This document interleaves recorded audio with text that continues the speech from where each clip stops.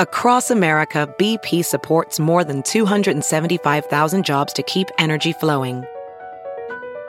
Jobs like building grid-scale solar energy in Ohio and producing gas with fewer operational emissions in Texas. It's and, not or. See what doing both means for energy nationwide at bp.com/investing in America. Hey, it's Kaylee Cuoco for Priceline. Ready to go to your happy place for a happy price? Well, why didn't you say so? Just download the Priceline app right now and save up to 60% on hotels. So whether it's Cousin Kevin's Kazoo Concert in Kansas City, go Kevin, or Becky's Bachelorette Bash in Bermuda, you never have to miss a trip ever again. So download the Priceline app today. Your savings are waiting. Go to your happy place for a happy price. Go to your happy price, Priceline. The following podcast is a Dear Media production. Welcome to Raising Good Humans. I'm your host, Dr. Eliza Pressman, and today we're talking with actress, model, and mom of three, Molly Sims. And don't forget to stick around for the closing notes because I'm diving into discipline, how to help your children learn how to behave, how to listen, and how to navigate the rules of society while still being individuals and having a sense of autonomy and self. But first, let's talk to Molly. I try not to be trendy, but then I also try to know, because we are raising children in, a very different world. And I think I can't ignore that as much as I kind of want to sometimes. Like I just read this book, what was it called? The Yes Brain. Mm-hmm. Oh, I just had Dan Siegel on, who wrote that book. I thought it was a really good book, It's such a beautiful book. I love his work so much. He's truly incredible. Just the idea that if your brain is in a stress mode, it's shut down. Scarlett went through this time where, she would go to red in 4 seconds. And she literally could not get out of it. I'd drag her upstairs. I'd stand outside of the door. And it really taught, I think, Scott and I as much as me, okay, step back. She's not hearing anything. You're wasting your time. You're wasting your time. And it's only frustrating you, right? So I think those are such wise words, because if you take your energy up trying to figure out how to communicate with a child who's in a no brain, just seeing red, you are just going to make yourself crazy. I know. And then they're going to feel that energy. And then it just becomes a cycle of ridiculous tension when really she just needs to get her brain open to hearing you. She can lose her mind if she's not going to get to wear the pink dirty T-shirt that has holes in it for the third day in a row. Lose it.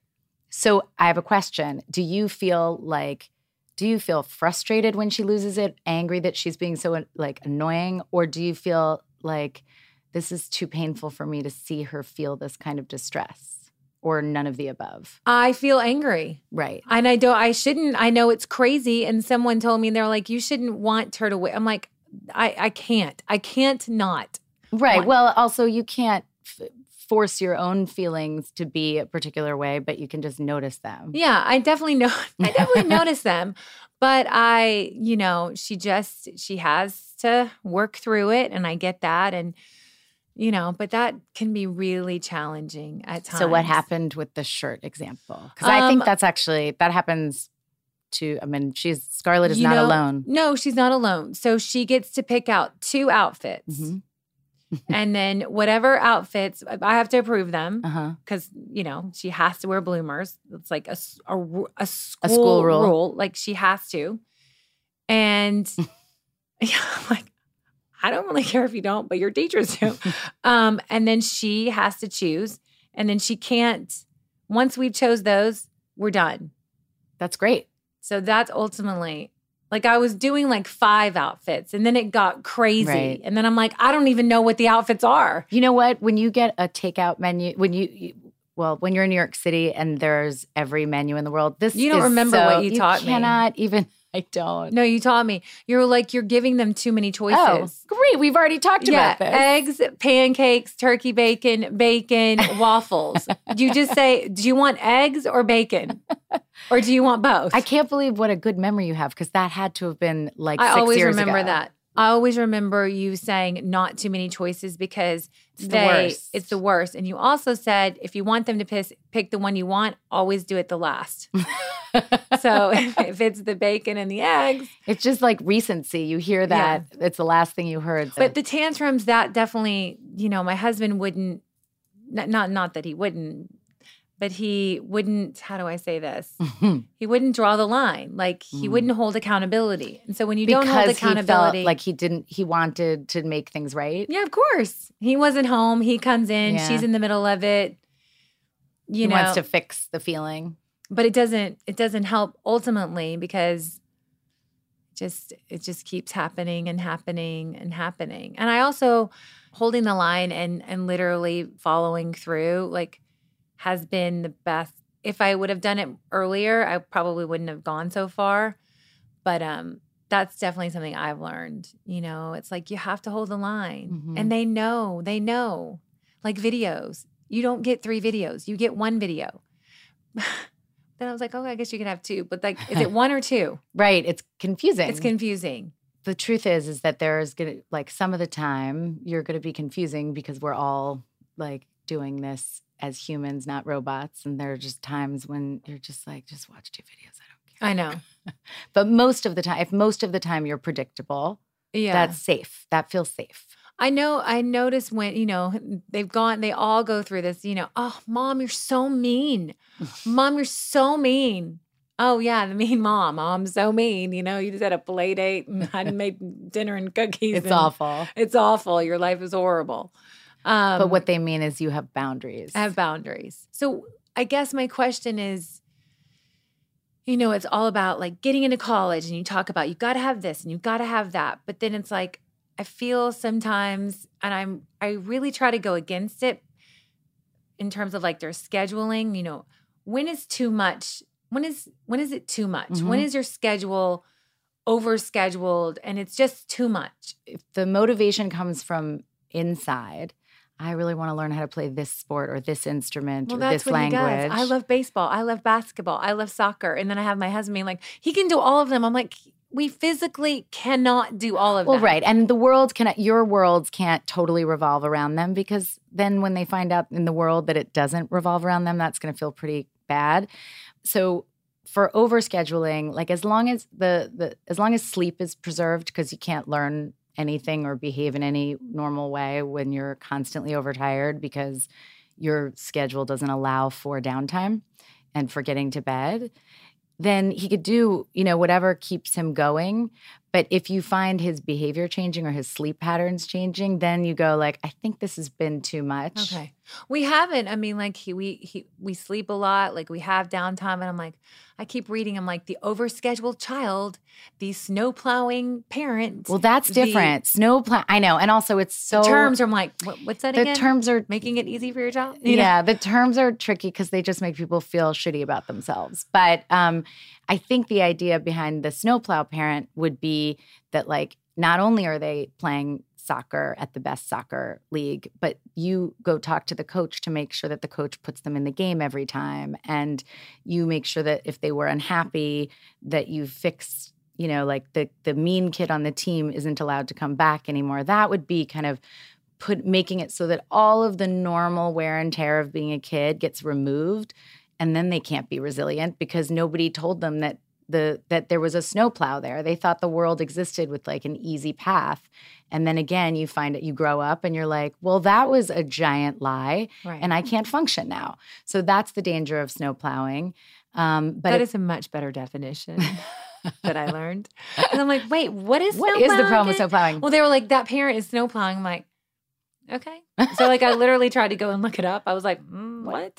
So that's kind of what that is. And then there's helicoptering, which everybody used to talk about, which is just over. I see parents doing that. You know, you're just hovering a little too much, and you need to let them kind of get things wrong and not fix things wrong. And also just the hovering alone can make a child crazy. Right. Physically even hovering can make you crazy. And of course that happens more with your first kid than later. But having confidence that they've got this lets them have a little bit of appropriate space. Like you're not going to give the same space to Gray that you will to Brooks, because that would be dangerous. Right.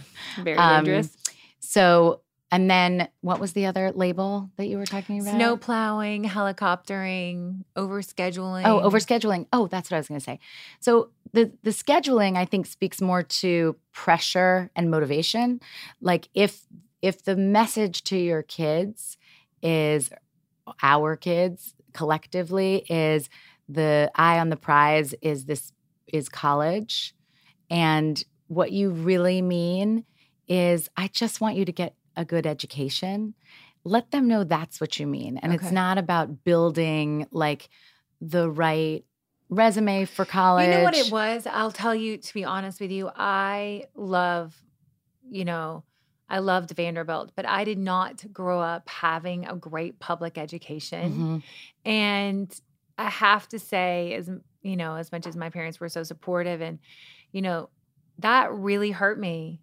When you were applying to college? I wasn't prepared the way my friends were When you prepared. arrived at college, you had a harder time? Oh my gosh. Very difficult. And for some reason, like, I don't know. I hated that. I wish that, I wish I had a better, like, sometimes I get uncomfortable because I'm like, okay, maybe I'm not as smart as someone, I'm just being honest. I'm not. You don't really mean smart. You mean educated. No. Well, mean book smart. Yeah. Not like I have this thing where I'm like, oh God, make sure and look at my writing just to make sure like it's, it's good enough, or like it's appropriate enough, or it's polite and political, not political, like professional, Mm-hmm. And I've always, and that in the back of my mind, like I don't want to put that on my child or my children, but I can feel it creeping up on me when I'm like, okay, I really want you to get a good education, because then once you're in college, like I do want you to have those certain skills that I guess I didn't have. I think that makes so much sense, so that they have more. You feel like maybe you didn't have as many choices when you got there because you weren't given as many tools. Right. But the only thing I would say is that nowadays what's happening with kids, especially in private schools that are really competitive, is that they are so prepared for college in terms of academics because they're taking college level courses by high school. It's crazy. Like tons of them, that they are so stressed out. Right. They are not doing it for themselves. I don't want that. And they get to college and they're burnt out. I picked a school because I don't want that. No, it's not worth it, because I want them to be happy. Yeah, they're not actually enjoying college. They're not getting to college with the adult skills they need, like the stuff that you weren't giving yourself credit for: drive and persistence. Oh, listen, and I working loved a hard. flashcard and a highlighter, let me tell you. So that's, just something to keep in mind, that what's happening in school, they don't need more academic work on the side. Maybe reading and engaging in like the love of discovery, Right. But that's different, and that helps keep them motivated. When you motivate kids with just grades, the real risk is that they cheat, because they know that what really matters is that they get a great grade so they can get into a great school. Brooke said something. I'm like, oh my gosh. I'm like, how'd your handwriting get so good overnight? And he looks at me and goes, I'm in it to win it. They're going to pick someone, a boy and a girl, or someone from each grade or whatever, for like this handwriting thing. I was like, So strange. Really? And he goes, yeah. He goes, I'm going to win it. He goes, my friend said I have really good handwriting. So I just was like, okay, I can do this. Well, see, but then he chose, that's such a great example. If you had said to him, I know, there's a competition in handwriting, you better win. I know. He might win and he might work hard, but it would be to please you. And it would be really like setting a bad tone. And parenting is hard. But the one thing I've learned is what works on one does not work on the other. And one way is not, it's just, there's so many different ways of parenting and getting the same results. And you have to figure out what works for you and what works for your kid. And I'm very aware of that doing this. I don't want anybody to feel like there's, and in my job in general, forget about this podcast, but in general, it's important. I never want anybody to leave a conversation feeling shittier about their experience as a parent than they did. Well, we before. already feel shitty. So sometimes when you're Right. like, oh gosh, I should have done it this way. But you know what? It's important to be heard, but it's also important to know, like, maybe you could have done it a different way. Like I was talking about the brain, the yes brain. Like I was not doing it the way the book said, like in these certain type of situations where I was getting heated and she was getting heated and my husband was getting heated. And he's like, let's get a lock on the door. I'm like, you know what I mean? Like, I don't think we can lock her in, And we had to take a step back. We talked to someone about it, and it was really interesting. So you took another approach. And I took another approach, and it's definitely helping. That's awesome. As daunting as it seems, like I kind of was happy that I read the book because it made me feel like, okay, we have to go with this. It's not the same way that our parents raised us, But it's tricky and it's hard, and sometimes I get sad and I make the wrong decision. But then I'm like, okay, I'll try to do better, just like with everything, you fail, get up, keep going. Speaking of, I'll try to do better. I had a not so good moment. I sent my child to school with an empty lunchbox. I was just going to ask you. Literally, like, I wish you guys could see it. I really do, because her teacher texted me and literally she goes, is she on a diet? And it's her unicorn stainless steel lunchbox with nothing in it. And then they sent with one like, uh-oh, Mom. So Miss Scarlett got double snacks. So you made a mistake. Yep, I made a mistake. I sent her with no food to school. That's a great end because and she'll be fine. And you're fine. And it was, I know. And it is what it is, but everybody's going to have a parenting fail. I think that's a great thing to see, because mostly we see magnificently packed, beautiful, curated lunches on Instagram. I And know. the reality is that happens. You're not the first person who forgot to put food in the box. I noticed that you have a new bag line that has part of the proceeds go to Baby to Baby. Baby to Baby. I'm I an just wanted to ambassador, end an angel Yeah, for I wanted Baby to to hear Baby. about that. How can they find them? So you can go on mollysims.com. I have a collection with a woman named Rachel Miriam, and it all started because I like giving gifts and hostess gifts, and I took this bag that had this pink monogram, and then my morning headquarters girlfriends were like, I need this bag, and then their friends needed this bag, and then it kind of just became the woman was like, why don't you just do this with me? And so we have like a small little line, a percentage goes to Baby. And for those of you who don't know about Baby to Baby, it's not even local anymore. It's like now I think we have 38 states visiting us, and it's an amazing charity. We help women, we help babies, we help families, diapers, school supplies, cribs, blankets, you name it, we need it, and we get it to them. And it's an incredible, really, Nora Weinstein and Kelly Sawyer are our presidents, and they have done just a phenomenal job in our board and our group of angels. If you guys ever want to have any baby clothes, now I think literally 38 states are now involved, and actually here in LA. But it's a great way to give back, and all the stuff that you don't need, someone needs. Yeah, that's awesome. It's awesome. Like, I have to say, it's one of the best things I've done, and I've done a lot of work with different charities, but I love it. This will be my 7th year, pretty much since the beginning. And every year when I was pregnant, they really loved me because I was like their poster child, but I still really love them. And we actually have our angel meeting this month. So good. Well, people can donate. It's www.baby2baby.org. Yeah. But you guys can go to mollysims.com. We talk about lifestyle. I have 2 books. We're thinking about writing a 3rd. So if you guys go on my social, check me out, give me little messages. Tell me what you think my 3rd book should be. We're really toying around for the past month about it. It's going to be definitely mom, but what's underneath it? Is it more health and fitness, beauty? Is it more parenting? Is it more... Probably not parenting. Elisa's going to do that. No, but we're gonna hyper focus it a little bit. Go younger, go older. You can learn a lot. It's interesting. I like that. Yeah. Thank you. But always be respectful. I love you, Elisa Pressman. Here's to being a good human. And now for my closing notes. So, what do I mean by discipline? Discipline, from the Greek word to teach, isn't about punishment. Discipline gets a pretty heated rap, but really it's a lot of pressure for parents to manage their children's behavior, not be embarrassed when they're outside and their kid is throwing a tantrum, trying to figure out how to navigate the very high emotions of a toddler or preschooler. And you want to be sensitive and supportive, but also have clear expectations and boundaries. And it is possible. But since this is a really long discussion, I'm breaking it up into different parts. So today I'm just going to go over a few tips to try to change the tone in the household and make it a little bit less of a power struggle. And we'll continue the conversation and dive into more details. Try this right now. Tell your child what to do instead of focusing on what not to do.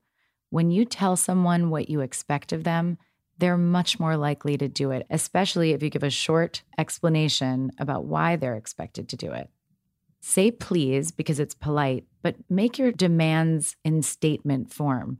You're not asking your child to come sit at the table. You're telling them, please come sit at the table so we can have dinner.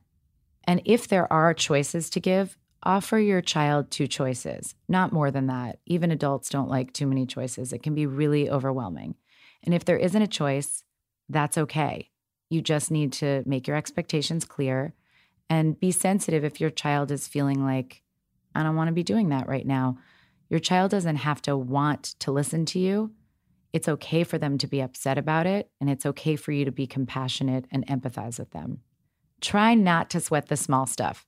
So when you catch your child doing something annoying, it's not damaging anyone and it's not really that big of a deal, but you've just had a day and you just don't want to see all the pillows thrown off the sofa. Try to take a breath and realize that if you give them lots of negative attention for throwing pillows off the sofa, they're just going to want to do it more. If anything, tell your child what to do. Please put the sofa cushions back on the couch. Or you could say, oh, you look like you want to make a fort. I'm going to come and join you. Then you can have a connected moment. And chances are, after a few minutes, they'll want to put the cushions back on the couch anyway. Catch your child doing the things that you asked of him. Don't turn your child into a praise junkie where they're just looking for your approval, but letting your child know, hey, I noticed that you've been working really hard at listening to me in the morning when we're getting ready for school is totally fine. Whether it's putting on his shoes or packing his lunch, we tend to want to fixate on the negative, and that can create that cycle of power struggles and negative feelings in the mornings especially, or during any time of transition. Take a couple of these tools, try them out, and let me know how things are going and what the tone is in the house. And we're going to spend a lot more time talking about how to help your child learn to self-regulate, how to help your child manage in the world with so many rules, but also we're not interested in letting the sparks go away. Thank you for listening. And don't forget to DM me on @RaisingGoodHumans podcast. Please let me know your discipline questions and any other questions. And if you liked the show, please subscribe, rate, and review. And please join me next week when I'm speaking with Dr. Polly Young-Eisendrath, who wrote a book called The Self-Esteem Trap and Raising Confident and Compassionate Kids in an Age of Self-Importance. Have a great week.